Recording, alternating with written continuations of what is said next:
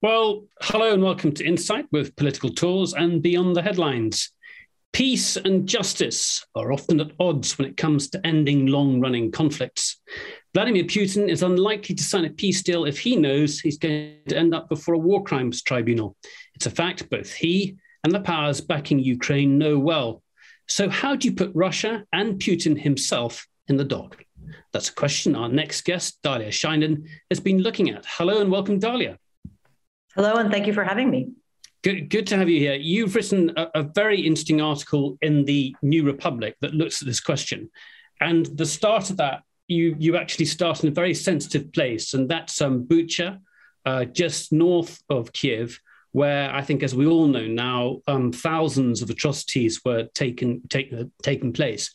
And there's that very real balance, that question of how do you hold somebody to account? And at the same time, how do you have a negotiated settlement that doesn't let them get away with it? And you were there you've spoken to quite a few lawyers in Ukraine looking at this question. Just run us through that. Yeah, I've spoken to lawyers, I've spoken to parliamentarians, I've spoken to regular people there, all remotely. I was not there on the ground. Let me also point out that when I started working on this article about the possibility of how to hold Russians and particularly Putin accountable, Bucha hadn't been discovered yet. In other words, the Russian forces were still there. And I had started this article knowing of what I consider to be a very urgent need for international, some sort of process of justice for Putin based on what had already happened up until then. I think I started working on this in early April. And I was already basically through most of my research when the Russian forces were withdrawing from Bucha, and then we saw even further atrocities that were happening. But let me just give you a bit of a catalog from the beginning. I mean, by late March already, many of the kinds of violations that would warrant, some sort of international prosecution were already well underway. I mean, when we're talking about violations, I mean war crimes, violations of the laws of war according to conventions and treaties that have been in place pretty much since the Second World War, but even earlier. Extensive use of cluster bombs, extensive attacks on and killing of civilians, torture, rape, of course, which became even more widespread, attacks, dozens, even hundreds of attacks on hospitals and health facilities. These are the kinds of things that the world has been trying to put constraints on for all these years. And that was quite obvious that those were happening. Never mind the bigger questions of other kinds of war crimes, what we call crimes against humanity. So beyond war crimes, crimes against humanity. Later, again, towards the end of my work on this piece, people had been talking about the possibility of accusing Russia of genocide. And of course, the biggest crime of all, which was starting the war. There is now an international statute against the crime of aggression, unjustified war. So all of those things were the background. And, to get to your question of how do we balance these things, just to clarify maybe for the audiences what you mean, you're saying that if Russia is to have any incentive to sign a peace agreement, it will want something in return, presumably some sort of immunity for either, more people throughout the chain of command, but also for Putin himself. And that's a very good question. Shouldn't we all be prioritizing ending the killing? And I don't have a good answer for it, but I will say that when I was speaking to, Ukrainians, one of the most striking answers that I got from a parliamentarian, a youngish, I would say in her 30s, parliamentarian from Kiev, she said, I think justice is even more important than negotiations right now, because she said, if we have negotiations, as I understand it, this is me speaking in her voice, then we won't be able to, then we will have to give up on the possibility of prosecution. But I want to see justice for the people who committed these atrocities on the ground. Our people need to see it. She said, think about the son whose mother was captured by Russian soldiers, raped for 2 days, and then died of her wounds with the son present. That son needs to see justice. And I thought that was an incredibly powerful statement. Yeah. Let me also clarify that as far as I can gather from, every Ukrainian who speaks to the press or speaks to me or anyone, they do not trust negotiations. They don't believe in a negotiation process with Putin. They don't believe Putin would negotiate in good faith or that he would stick to an agreement if he had it. And overwhelmingly, they want to win this war and they expect to win this war by a combination of force and Western economic pressure. Yeah. And so that is where your question is absolutely the most important question in a way. How does this end? But Ukrainians don't want to give up on justice, and they do think there's another way to end this war. Okay, by way of explanation, your background is really in providing policy analysis and also advice to politicians. You've done that. We know that obviously from a lot of your work within Israel, but you spent in the Middle East more broadly, but also you spend a lot of time in Eastern and in Southeastern Europe. So it's an area you're familiar with. And our focus here is to look at what the options are that are available rather than look at the sort of more dense legal questions. I mean, I think we will touch on them and what each of those courts do and what aspects of the law can do what. But the broader question we're asking here is what can be done and what are the disadvantages? And we know that there are precedents going back to the Second World War and more recently to the 1990s. And there are good things and bad things that have happened during that time. But just to start with, just give us some of the legal framework that is available. I think we all know about Nuremberg, but in the 1990s, with the wars in Yugoslavia and also the genocide in Rwanda, that whole sort of area of international law was brought forward quite considerably. Can you tell us a bit about that? Yeah, let me also say in between. Okay, so first of all, you're right, and it's striking that from the Nuremberg military tribunals that tried the Nazi regime for their crimes, there was no other tribunal for trying war crimes until the 1990s, as you point out. But there were some very important landmarks in establishing other institutions intended to promote international justice and contain conflicts through legal proceedings. So first of all, the International Court of Justice was established shortly after the UN in 1945 in order to resolve disputes between states through a legal framework. So that is an important innovation as well. And that was, as you know, that was used by Ukraine very early on. Just early on. About that. What was that? Yes, very early on, because as people may recall, Putin gave a long rambling speech 2 days before the invasion in which he accused Ukraine of committing genocide against Russians or Russian speakers, Russian supporters in the Donbass region over the last, 8 years, I guess it's 7 years. No, what is it? 2014 through 2022. So 8 years since Russia's been there. And Ukraine, went to the International Court of Justice and said, you need to rule against this because it's a violation of the Convention of Genocide to misuse the concept of genocide in order to start a war. And, of course, the decisions were in their favor, but the International Court of Justice, makes the ruling. And then what happens? So it didn't stop the war. There are other mechanisms. So that was established in the 1940s. And let me skip ahead.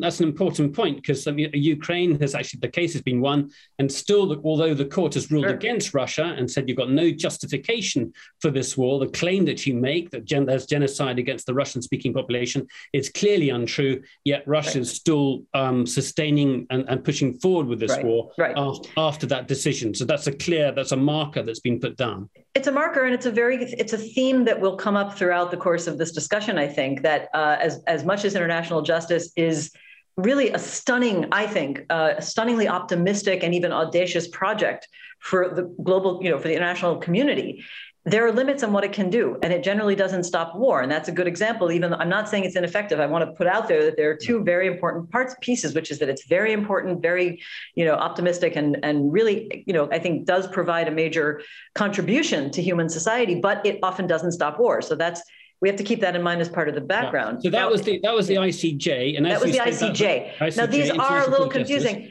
The ICJ is for states to take their claims against other states and have them resolved.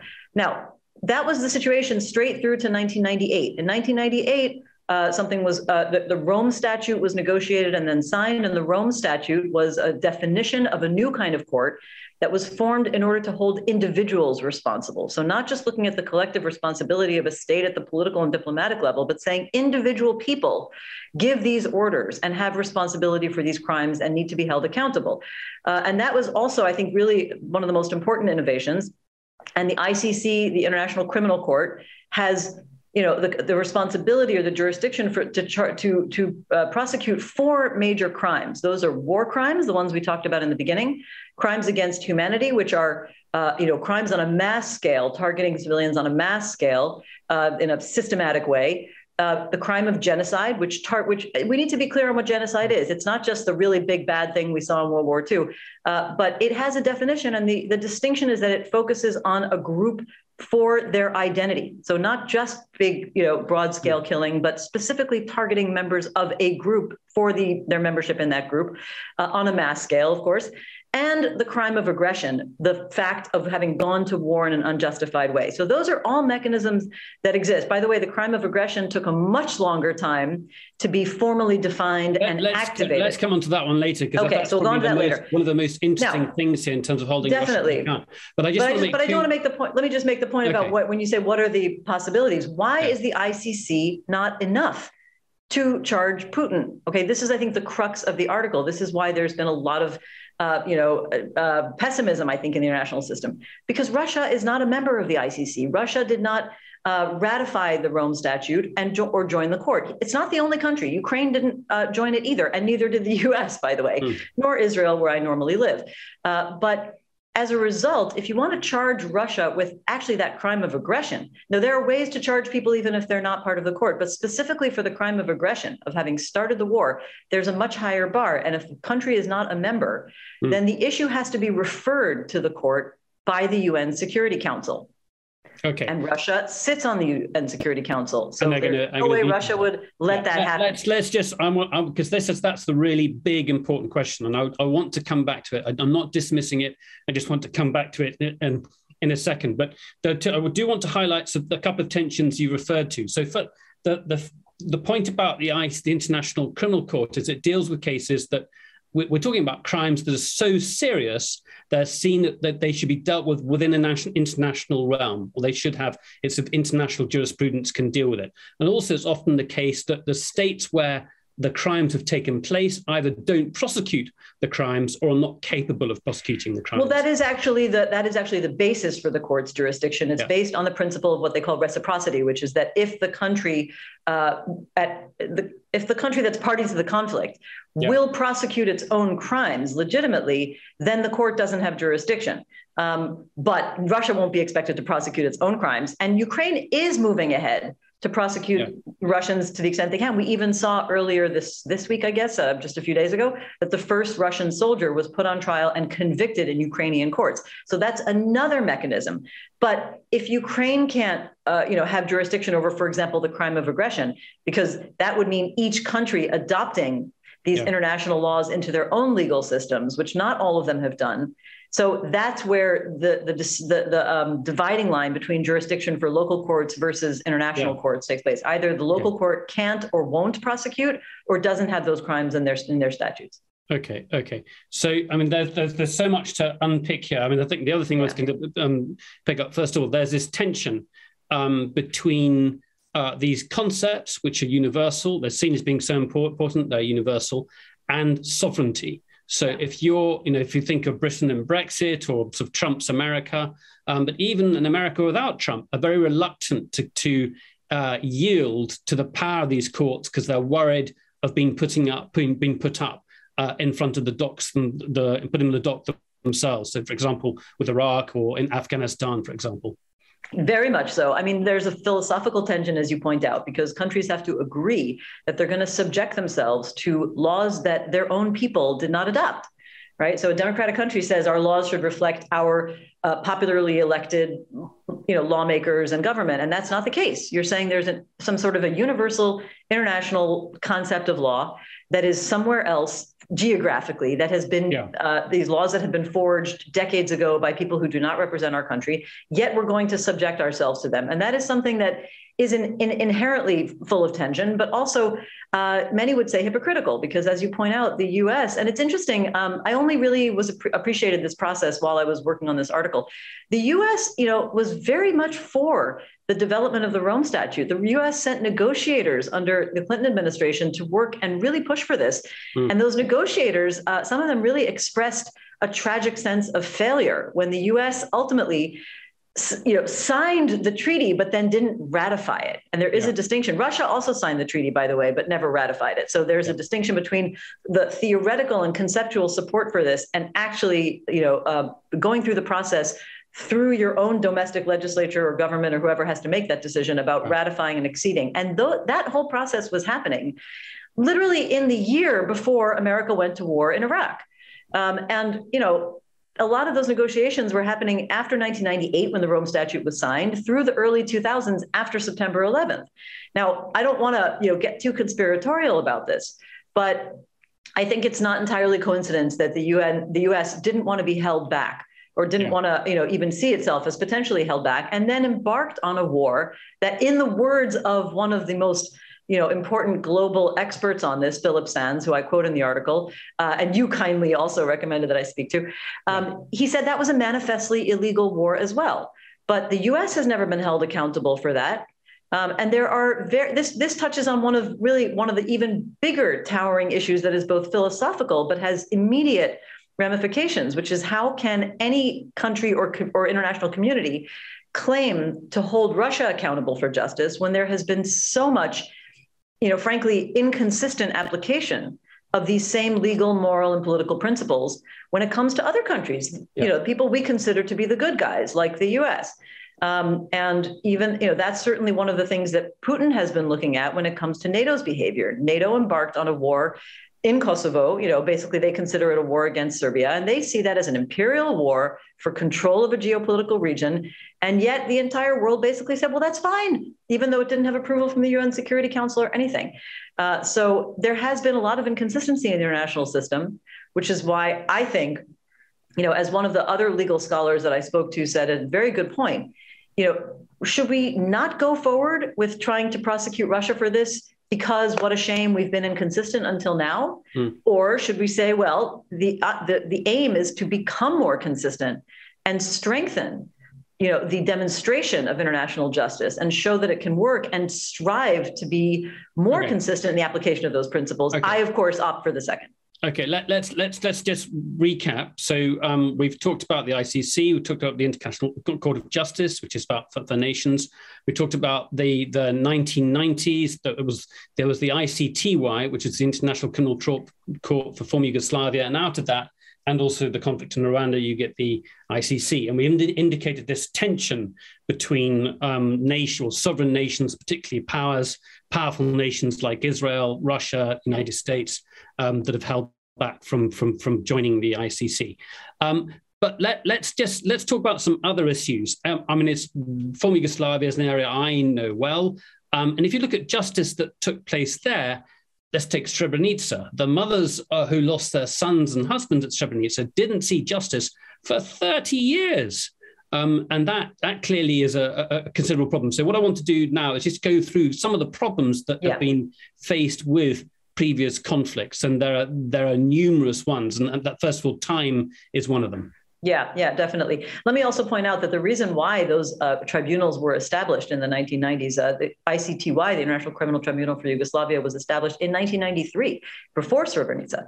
And the ICTR, the Tribunal for Rwanda, was established only after the genocide took place. But the reason they were established is because there was no international court yet.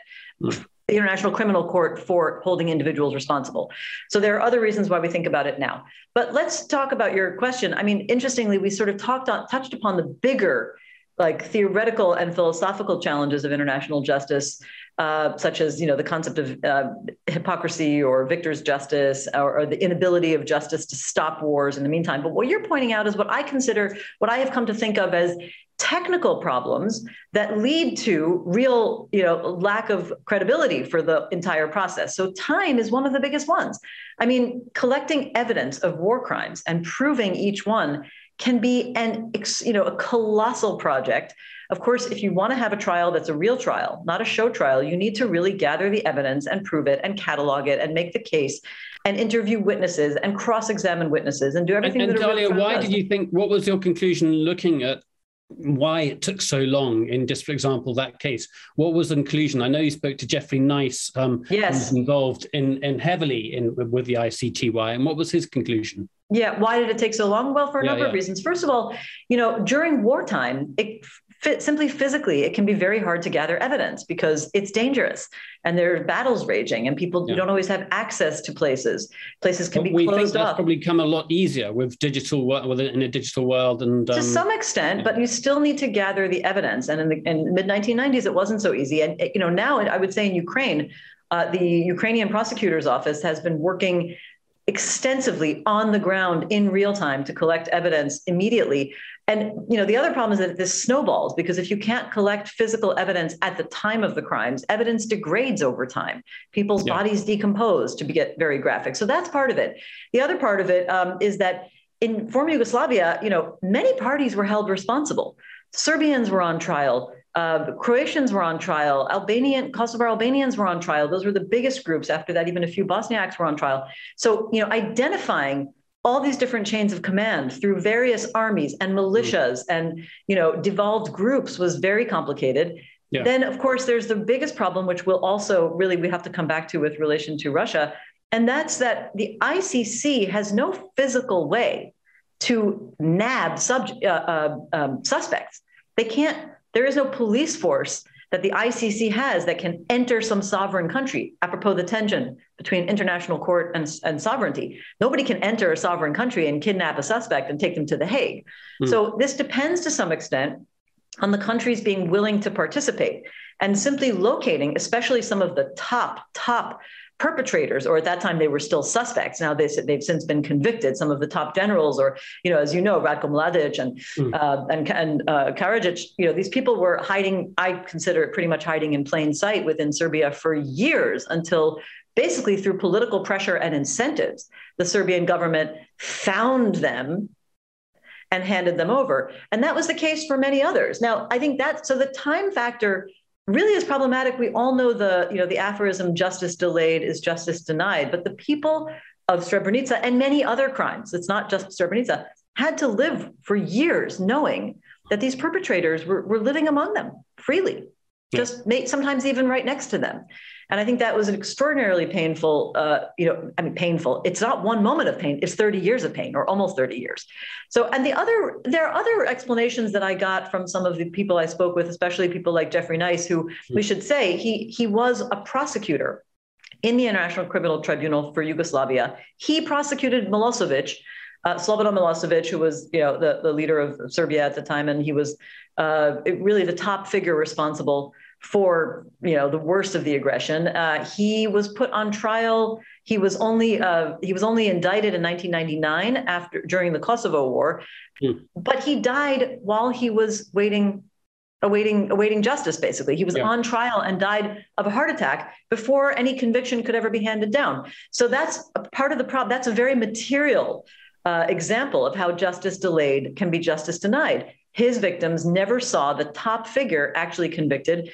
And, Jeffrey Nice and some of the other lawyers I spoke to made the point that there are legal sort of techniques that are legal traditions, like the British, the Anglo-American system of conducting trials relative to the French system of how you actually interrogate a claim. Adversarial versus shorter or longer, exactly. Adversarial versus testimonial, and compiling evidence in written form versus many witness, putting many witnesses on the stand, which the witnesses can take a very long time to tell their stories, whereas some of that can be condensed into documents that judges can read. And so there are a lot of interesting ways to think about technically why these trials take too long and how they can be shortened. So this is what I got from what you've written about, is that and it's certainly you see it in the media, is that there's a legal framework there which is being built up over time. There is, in a sense, the world is appalled by what has happened, and that there's a sense of urgency, therefore, to learn from the mistakes that have been committed previously.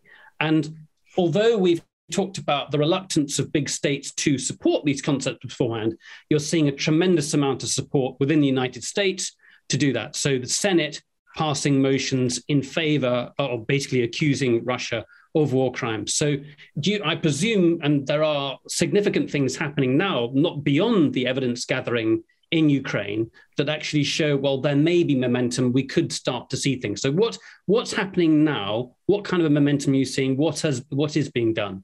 Yeah, well, I mean, I think one of the most interesting efforts has been, this idea to try to get around the problem of the inability to hold Putin personally responsible in the International Criminal Court for the crime of aggression. And the fact that he's not there shouldn't matter. You crack on. Yeah. No, but I mean, the fact that he probably can't be indicted in the International Criminal Court because of the Security Council problem. So one of the most interesting initiatives has come from, international legal figures led by, pretty much following a call that Philip Sands wrote when he wrote an article in the Financial Times about this, saying we need to establish a special tribunal. We've had Philip Sands on our program, but for those who don't know who he is, he's a professor of law in London. He is one of the leading international jurist experts on international law, crimes of genocide, and crimes against humanity. And he wrote an article in the FT that garnered a huge amount of support and has got support from former UK prime ministers behind this move. Right, by basically saying we need to establish a special tribunal to get around those issues, and they're trying to gather momentum about it. I think after so many people signed on to that idea of establishing a special tribunal to prosecute the crime of aggression, to prosecute Putin for the crime of aggression. So there has been, a sort of working group that is trying to hammer out the details, because if they are to establish something like this, essentially countries would have to ratify it. It would have to be ratified like any other court, even though it's not a permanent court. So that's one of the most interesting things going on. I think the other thing I would say is important is statements from the highest level of global leadership. I mean, the fact that President Biden has used the term genocide, set off a great deal of controversy, but I think it does show that that the top figures in the world are oriented towards defining these crimes and hopefully eventually prosecuting them. And as I pointed out, the Ukrainian courts have already begun both collecting evidence and trying individual Russian soldiers to the extent that they can. Although I think already there's criticism of there's a baby face looking Russian soldier who was sent there by Putin who now is facing life in jail. What about the top figures? All of that, I think, will have to gather momentum. I know that also the Ukrainian prosecutor's office is working very closely with the international bodies, the international courts, and international civil society groups, including some groups in the former Yugoslavia who are, helping them think about how to gather evidence and be prepared for these kinds of cases. Nick, I want to talk about one more problem that we didn't have time to get into, because I think it is really critical in understanding this whole thing, and especially because it touches on the former Yugoslavia. One of the, we talked about the time and the technical problem, but the other really difficult problem with international justice, and in former Yugoslavia, this is a great example of it, is that on the ground, each side that receives a conviction of their people who fought in the war, here you get into a battle of perceptions. And so, for example, the Serbian side was generally seen as the aggressor by the world, but they consider themselves, having been drawn into the war. And it was, in some ways we were about to be victimized, just kind of the way Putin's saying. And our people, they think that their people are war heroes. Okay, none of us have to agree with that. But the fact is that they saw the International Criminal the tribunal as biased against them, but they weren't the only ones. In other words, the Serbs, the Croats, the Kosovo Albanians, every time, the court made a huge effort to show that it was not about victor's justice and that it was being balanced. And that even though, for example, the Kosovo Albanians really were seen as this tiny little people defending themselves against this massive aggression of the Serbian forces, they also were on the dock when there was evidence of war crimes. But even they managed to think, every time they got a conviction, they said, it's politically biased against us. Internally, I'm going to take the Kosovars.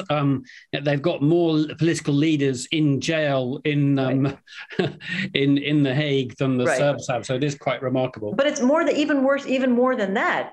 These processes become part of domestic internal political competition. So parties will try to, put pressure on suspects, suspected war criminals from the other parties. They'll try to raise campaigns in society to have those people sent to The Hague because it looks better for their party if the other party has war criminals.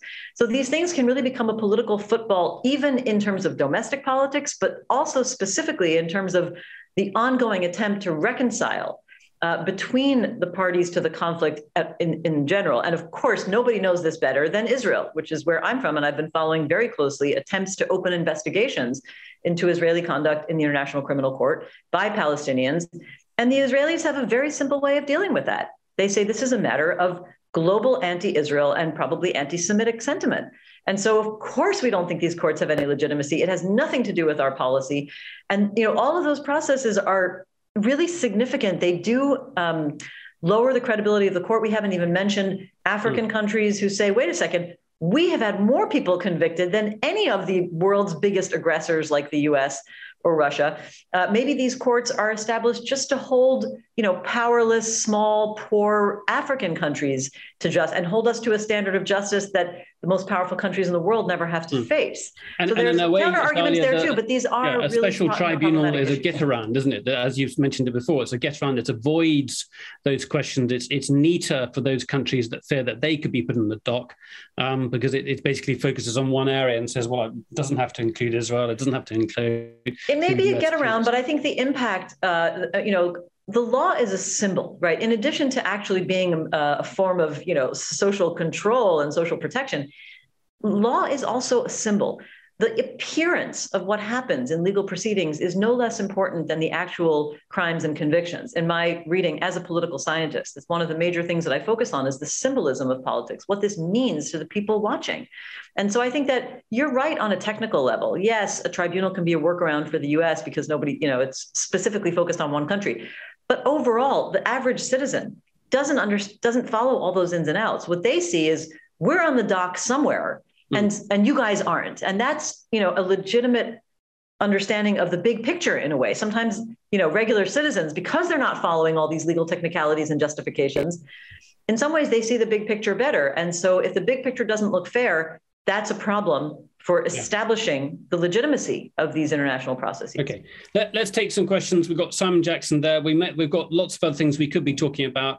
Genocide is one of them. That's a question that's been raised about Ukraine, but something we can look at briefly. There's also, we haven't talked in detail yet about the crime of aggression. What does it actually mean? So we can come on to those issues. So anyone, if you've got any questions about any of those issues or others, please do put them in the Q&A box below or wherever it is on your screen. Go ahead, Simon Jackson. If it's Simon or Annie, go ahead, Simon. Simon today. Were the Ukrainians two questions, by the way. Were the Ukrainians to agree as part of any ceasefire agreement not to support any pursuit of Russia for war crimes? Would anyone have any right to criticize them? And secondly, it's something you've addressed briefly, but I wasn't still not quite clear where you stand. Where does your assertion that justice delayed is justice denied leave Resolution 242 on the West Bank? Okay, so in terms of, look, anybody, when you say, does anybody have the right to criticize them? Of course, anybody can criticize such a decision. But I think what we'll really see is a great outcry from the Ukrainian people. I mean, unless something, and I'm saying this, let me be a little cautious. I am a public opinion researcher in my original professional direction. So when I say people feel, usually I have survey research. I do not have survey research on this, but from everything I can hear from Ukrainians, they want justice desperately.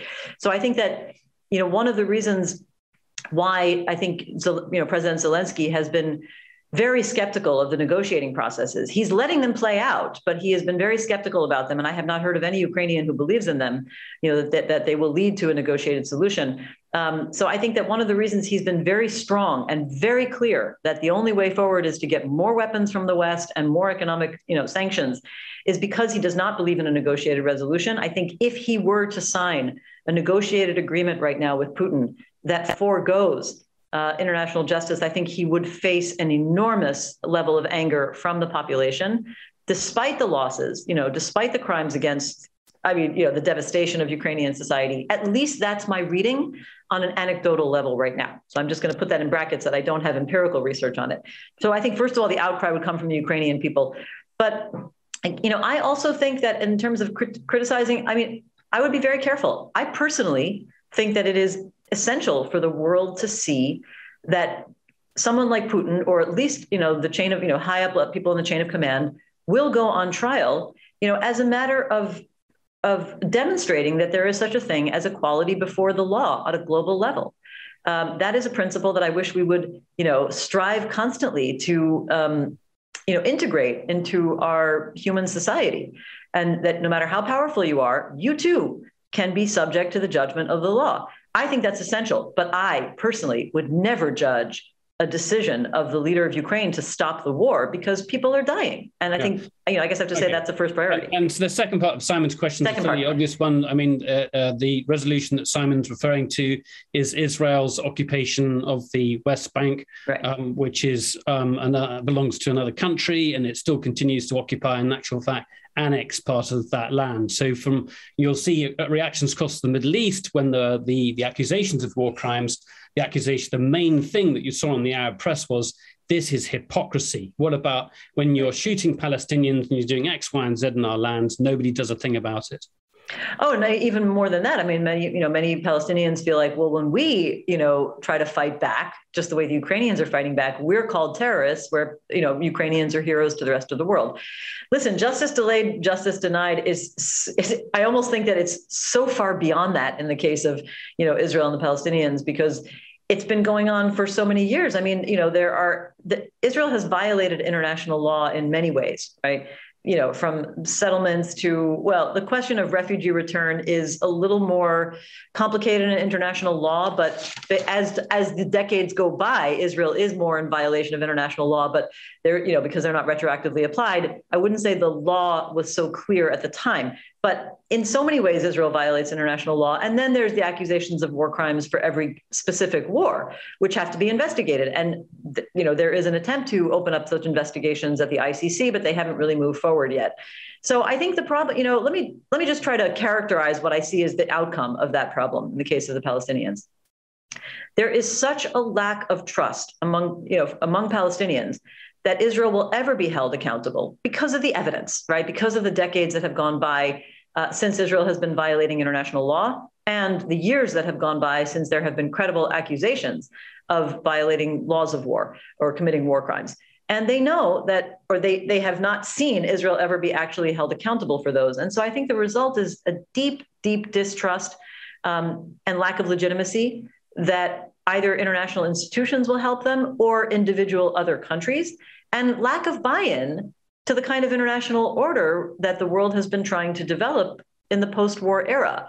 So I think that, if you're trying to develop something like a rules-based order, something like a human rights-based order, which is what, the liberal world order that has been, under construction with many setbacks and many flaws, as we're talking about, but I still think is a better order in the post-World War era, the fewer parties who buy into that, the weaker it's going to be. And the Palestinians are, nobody really cares because they're just, I'm sorry to say, because they're, 5 million people in the region, maybe another 6 or 7 million abroad. They don't have any political power. So who's paying attention? But they have no buy-in. And I think the problem is that they also stand for a large part of the Arab world that has, that places very little legitimacy in these institutions. And that is a consequence. Okay. Let's bring it back to Ukraine. It's an important point, and I think one that many people listening will have sympathy with. You wrote, in order for justice in Ukraine to work, there have to be more limited expectations. So can we talk about? You talked about the war of aggression, and that seems to me to be the key thing. Russia as a whole, Putin as a whole, needs to be held accountable for the whole war. And smaller cases when it comes to crimes against, war crimes, specific war crimes, even at a commander level, can be dealt with by the ICC. Let's talk about what that special tribunal should focus on. Yeah. Okay. Well, the special tribunal should focus on the crime of aggression primarily because that's the one where the ICC will not be able to prosecute Putin for the reasons that we said. The crime of aggression was, it's not exactly a new concept. It was developed already. It was on the, the statute that established the Nuremberg Tribunal. It was called crimes against peace. But what it really means is that, when a country is in violation of the United Nations Charter, Article 4, which says that you can't invade, that no nation shall use force against another nation, violating their sovereignty and conquering their land and whatever else. The entire order of the world is that sovereign states cannot be violated and that states cannot conquer territory by force. This is critical because, for anybody who's kind of tracking war trends, we have a world that's rife with conflict and misery and ethnic wars and internal wars and civil wars and school shootings. I hope I don't need to tell anybody about that. But we have seen a decline in the number of conventional state-to-state wars since the Second World War. And there are many reasons for it. We can look, I would not reduce this to one item. Some people would argue that nuclear weapons have kept countries from going to war to one another, or we could say NATO, but certainly one of the big reasons is that countries know that they are no longer allowed to simply invade another country militarily and take their land by force. And that reduces the incentive for going to war in the first place, because most of those pre-World War II and certainly 19th century imperial wars are about territorial expansion. So this system is not just a theoretical concept. It has actually helped to reduce the number of conventional wars. And if we don't, put teeth behind the concept that it is illegal to go to war, then the whole thing could fall apart, which is why I think this is so critical. Do you know about the mechanisms of the special tribunal at all? I mean, in Nuremberg, you had, the former Nazi regime were in the dock, but they were given defense lawyers. I can't imagine that you're going to see any members of the Russian government turning up at a special tribunal. And so then you've got the problem of being tried in absentia. I mean, how is their defense managed? Those questions. So for one thing, the working group that's trying to hammer out these details is still working on this. I don't think there's nothing that formal, right? These are a collection of individuals who are just, using the best of their legal minds to try to figure it out. But the question of in absentia is important because in general, I think in legal terms, it's not considered a good thing to hold people on trial, to put people on trial who can't be there or who won't be there. So it's a problem for the ICC. The ICC can't do it, but a special tribunal could decide that they will hold Putin or anybody else responsible in absentia, that they will try them in absentia. And that can only happen if other countries ratify it. Now, you could say that, what could happen is that they could propose these are the articles that we propose, or these are the definitions of the mechanism we want. They include, trying people who are not present and, who would have to be tried in absentia. And other countries might say, well, no, we don't want that. So we're not going to ratify it. So that's a problem. They're going to have to do a lot of negotiating. I think that they will certainly make every effort to try to show that, to try to have it be a genuine trial with the principle of defense defense legal teams for the Russian side, if there is such a thing. But it does get complicated. And I think, somebody was telling me that they sent my article to a legal scholar whom I don't know myself. And the person responded, I'm pessimistic. So, it's not a surefire mechanism at all. I will say that, in Nuremberg, there were judges, of course, from the Allied powers, from all of the Allied powers, and they themselves were worried. I mean, I think it was the British judge who said, this is very worrying because if this looks like a case of victor's justice, if it looks like a show trial, because, it's so clear that we won the war and the Germans are to blame and we're going through the motions, but we all know we're going to convict them. He said, it's just going to look like the kind of show trials the Soviet Union has been already doing.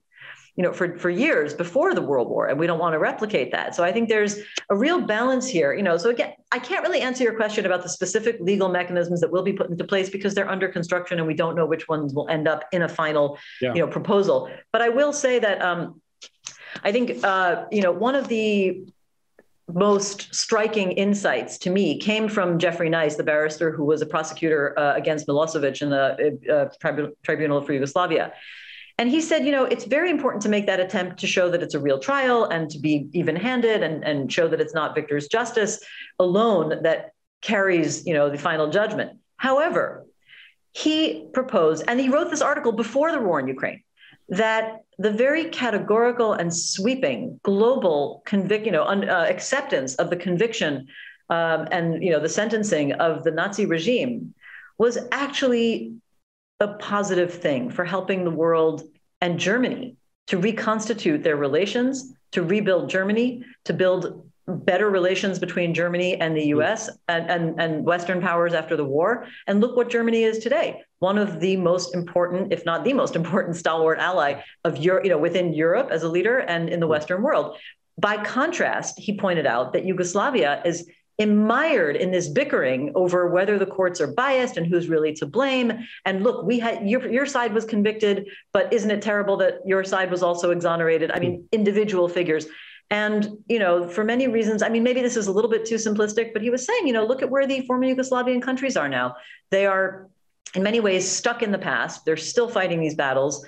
the court, has been accused by some critics of keeping those issues alive because of the time that's passed. There's still, the court is closed now, but up until 2017, still wrangling through these battles. It's accused of both siderism as well. It's they keep the equal amount of charges. But I think that also reinforces the point that Germany was able to move on, and there was consensus about what it had done, and the Nuremberg trials brought it out there for everyone to see, but also because it had been defeated.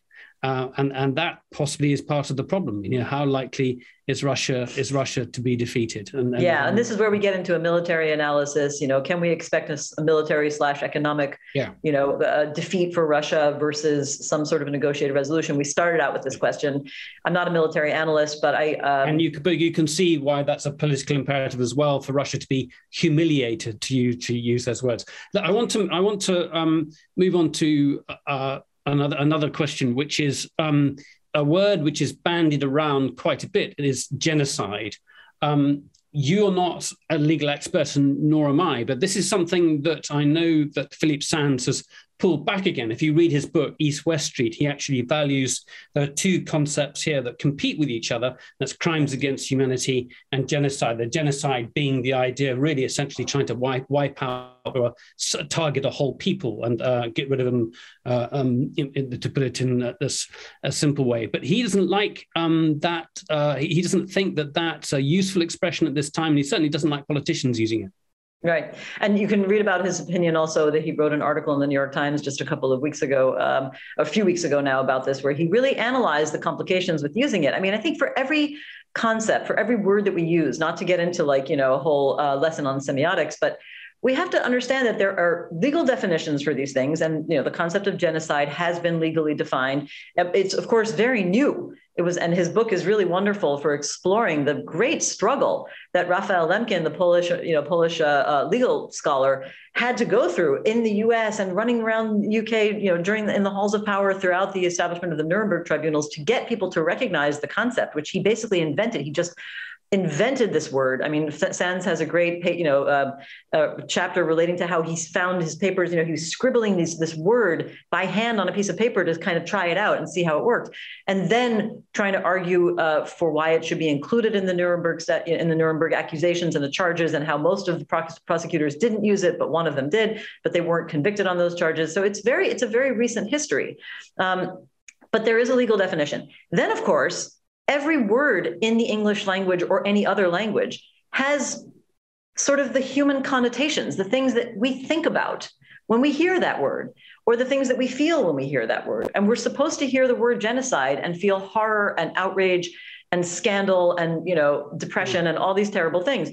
The problem is that when you overuse a word, it loses those connotations. It certainly loses the shock value, I think. Yeah. So let me just run through the basic premise is that there are historians and theorists who are close to Putin who have argued that Ukraine should not exist, that it's not really a nation, and that it needs to be brought back within the Russian fold. And you can see there's an essay that Putin has written, and there's an essay that one of his political theorists have written. But I guess that the leap people are saying is, look, this war is part of an attempt to wipe out the Ukrainian people. And that, if that was the case, that would amount to genocide.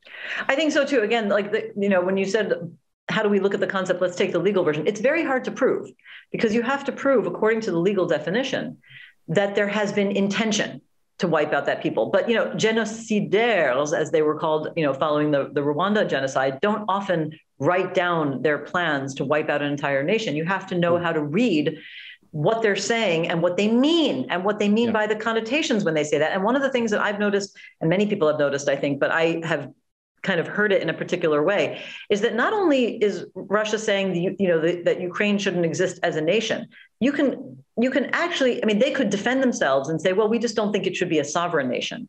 We're not trying to kill all their people. We just don't think they should have political sovereignty, which is a different, argument altogether. And they can say, that doesn't mean we want to kill them all, and it's not genocide. But when you read some of the top, most influential writers in Russia who are aligned with Putin and the Kremlin, and Putin himself and everything in the Russian media what they'll say over and over again is that the Ukrainian people are Nazis, and this is a program of denazification. So what they mean is we have to get rid of the Nazis. We have to put them through filtration camps.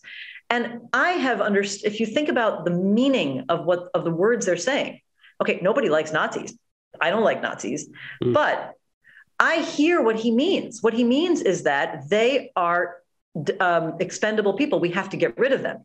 They are people who need to be wiped out. He's using the word Nazi in the exact same way that Hutus in Rwanda in 1994 were using the term cockroach to talk about Tutsis before they slaughtered them. We have to get rid of the cockroaches. And of course, in World War II, the Nazi regime was talking about the Jews as vermin.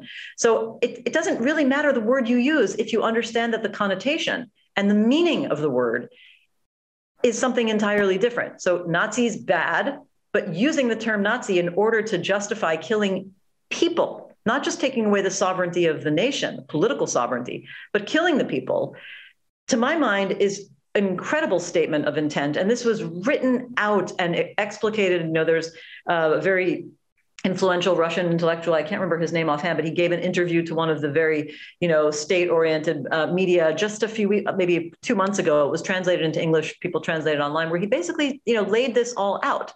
And so I think there are clear statements of intention, at least within the general milieu. And from what we are hearing from Russian soldiers, I mean, we've heard evidence, we've heard reports of Ukrainians who've told Western media that in Bucha and in the villages, when the Russians came in, they said, one person said, I stopped a soldier and I said, why are you doing this? Why are you about to kill these people? And he said, they're Nazis. We have to kill them. So if you're using the word Nazi in that way, to my mind, it is a statement of intent that we view all Ukrainians as whatever word you like, that means they have to be exterminated. Okay. Jess, I want to, we're sort of getting up for our last 10 minutes here, and I just want to recap. So we've got the ICC pursuing cases, we've got Ukrainian prosecutors pursuing cases. There's a case has already been heard in the International Court of Justice.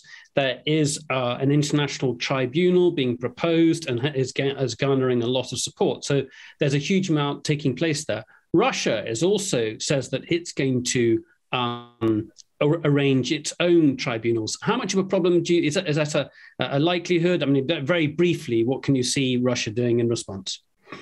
I mean, I can see Russia trying to put some sort of tribunal together in Russia. I don't think any other country would be likely to help, to support that kind of effort. It's very hard for me to see how Russia would have any support from other countries, even the countries that are, standing on the sidelines somewhat. Although I think there is no standing on the sidelines, if you're not joining the sanctions or the. And I think there's every expectation that the people taken out of Astaval, the Azov brigades and others will be put on trial or worse. Yeah, but I mean, I think that what it will really do is help reinforce what Putin has been trying to do for the last 20 years, which is create an entirely hermetic and separate environment of consciousness.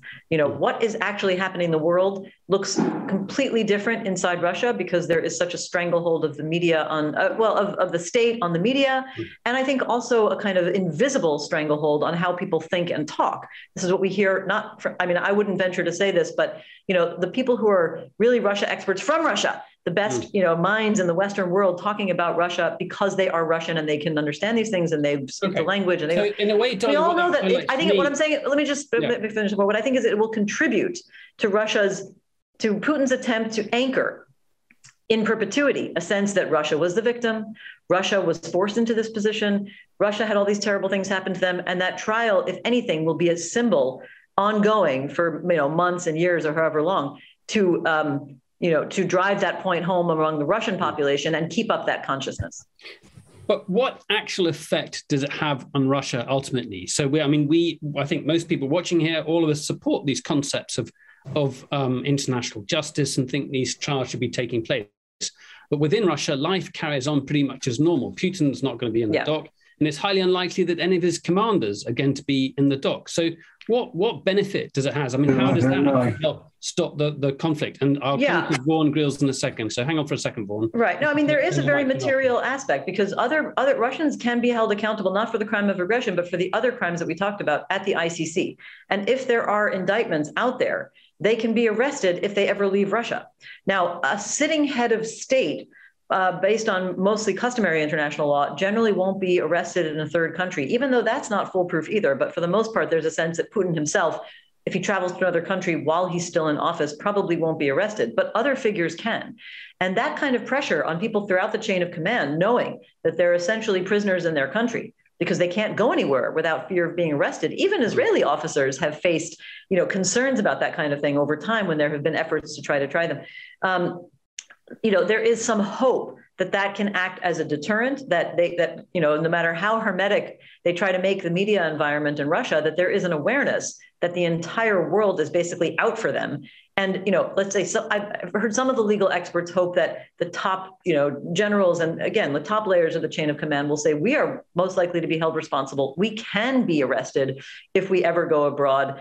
This is a deterrent. We don't really want to be part of this. Maybe we should, defect, peel off. I mean, what we saw, for example, of the diplomat in the Russian UN mission who made a stunning statement of basically defecting from the Russian regime, even though he's still in Geneva, and condemning the regime and saying, I'm ashamed. I mean, I think the hope is that there will be more people like that at higher levels, even within the military, maybe within the FSB and the intelligence units, that will say, we don't want to be held responsible for this kind of thing. And we don't want to be a pariah state forever. And, if they have any sense of history, they will look at the countries that were either the Nazi regime or collaborators with the Nazi regime and realize how much they lived with the shame for years and trying to distance themselves from it for years. I mean, every French person was in the resistance, it turns out, because people, over in the course of history don't want to be associated with these regimes. And I think that, maybe they will look at it like that.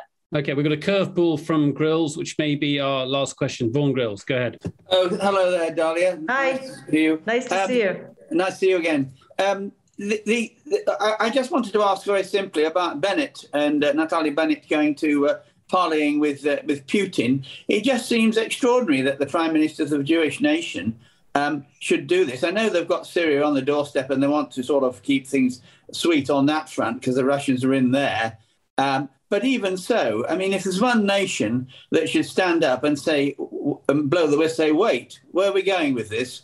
To Putin calling Ukrainians Nazis, and with a Jewish prime minister there. I mean, it's got to be Israel, hasn't it, to actually stand up and say, blow the whistle on this and say, this is unacceptable.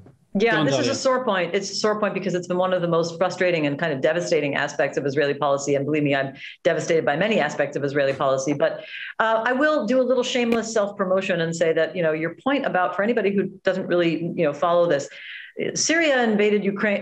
Russia invaded Syria in 2015, intervened militarily in what became a Syrian civil war, and Russia has been essentially controlling the country ever since militarily. And Israel is worried about the presence of Hezbollah, the presence of Iranian-backed militias in Syria, and Israel conducts regular airstrikes and air sorties over Syria. To do that, they coordinate with Russia. So Israel has been very cautious, not wanting to upset Russia, and sort of trying to take something like a neutral line and not upset Putin because they say we need to defend, the security of our region. This is directly on our border. Iranian-backed militias and Hezbollah is one of the biggest threats to Israel. We need that freedom of movement over Syrian airspace. And as a result, the prime minister has not only refused to condemn Putin personally, but taken a very mild line in general, saying, well, we support Ukraine, but, the war is terrible and peace is good, and even trying to help negotiate between the two sides. There is the level of political analysis. There has been a division of labor when the foreign minister, Yair Lapid in Israel, has been much more outspoken, openly condemning Putin numerous times, and taking a position much more aligned with the Western allies and calling the reality what it is. The negotiating process in which Bennett was sort of a go-between, I would say in the first few weeks of the war, I was willing to wait and see, right? Anything that could stop the war would be a good thing. And if Bennett could pull that off, many of us thought, that's it, he's just going to be a hero forever.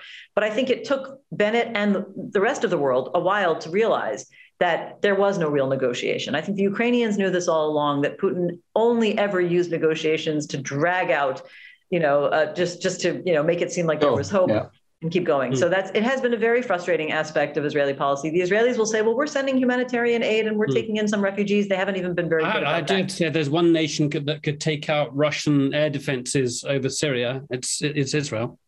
Exactly. It could take on Russian air defenses over Syria. Yeah, but that would mean declaring war on Russia. I mean, Israel has no interest in actually being at war with Russia, right? But on the other hand, I have to say, the shameless self-promotion was that you should all read an article that I wrote in Haaretz, if it's not paywalled, where I interviewed a bunch of Israeli security officials saying, do we really need to be that scared of Putin if we take a more assertive position because of Syria? And I think that, it was hard to get anything out of them, but I think there was enough evidence to say Israel's not going to face an existential threat because Russia might be a little bit upset. Israel will continue doing what it's doing in Syria one way or another. It may be a little bit trickier, but Israel has plenty of ways of doing that. And Russia has no incentive to challenge Israel over Syria because Russian weapons are not good enough. And they don't want that exposed. I mean, Israel isn't about to ask NATO if they could join, is it? No. Israel's just declined Germany the opportunity to give them the Ukrainians more anti-tank missiles, right, which they've got Israel. Which is a complicated issue as well. We can talk about it, but there's certainly more Israel could be doing in terms of weapons technology. And by the way, I have to be cautious, but I have the impression through very, very hinting kinds of things that come out here and there that private companies with, maybe the awareness of the Israeli Ministry of Defense may be helping with technology sales here and there. There have been bits and pieces rumored about this. And if so, that's good. But for now, publicly, all they're doing, and after way too long, is sending protective military gear, helmets, flak jackets. It's been very frustrating. I mean, actually more, I find it outrageous. But, there are other countries that have missile defense systems. Israel claims, if we were to hand over the Iron Dome system, it would take, at least a year, if not more, to train people to use them. And they're not really built. That's, I think, the most convincing argument is that the Iron Dome missile defense system isn't actually built for the geography of Russia and Ukraine. It's built for Israel's problem, which is missiles fired from a very short range from Gaza right into Israeli territory. And that, I would say, is probably the most convincing aspect. But there is certainly more Israel could be doing in terms of technology, different kinds of weaponry, or parts of weaponry that could be more useful. And I think that they're just being unreasonable about it. They don't want to ignore Russian people, do they? Unfortunately, we have to wrap it up there. Our hour is up. But thank you very much indeed, everyone, for your questions. Thank you very much indeed, Dahlia. You've given us a very good overview of the options available. And unfortunately, I think we're going to be still discussing this question in many, many, many months to come. So thank you again for your time, Dahlia Scheindlin.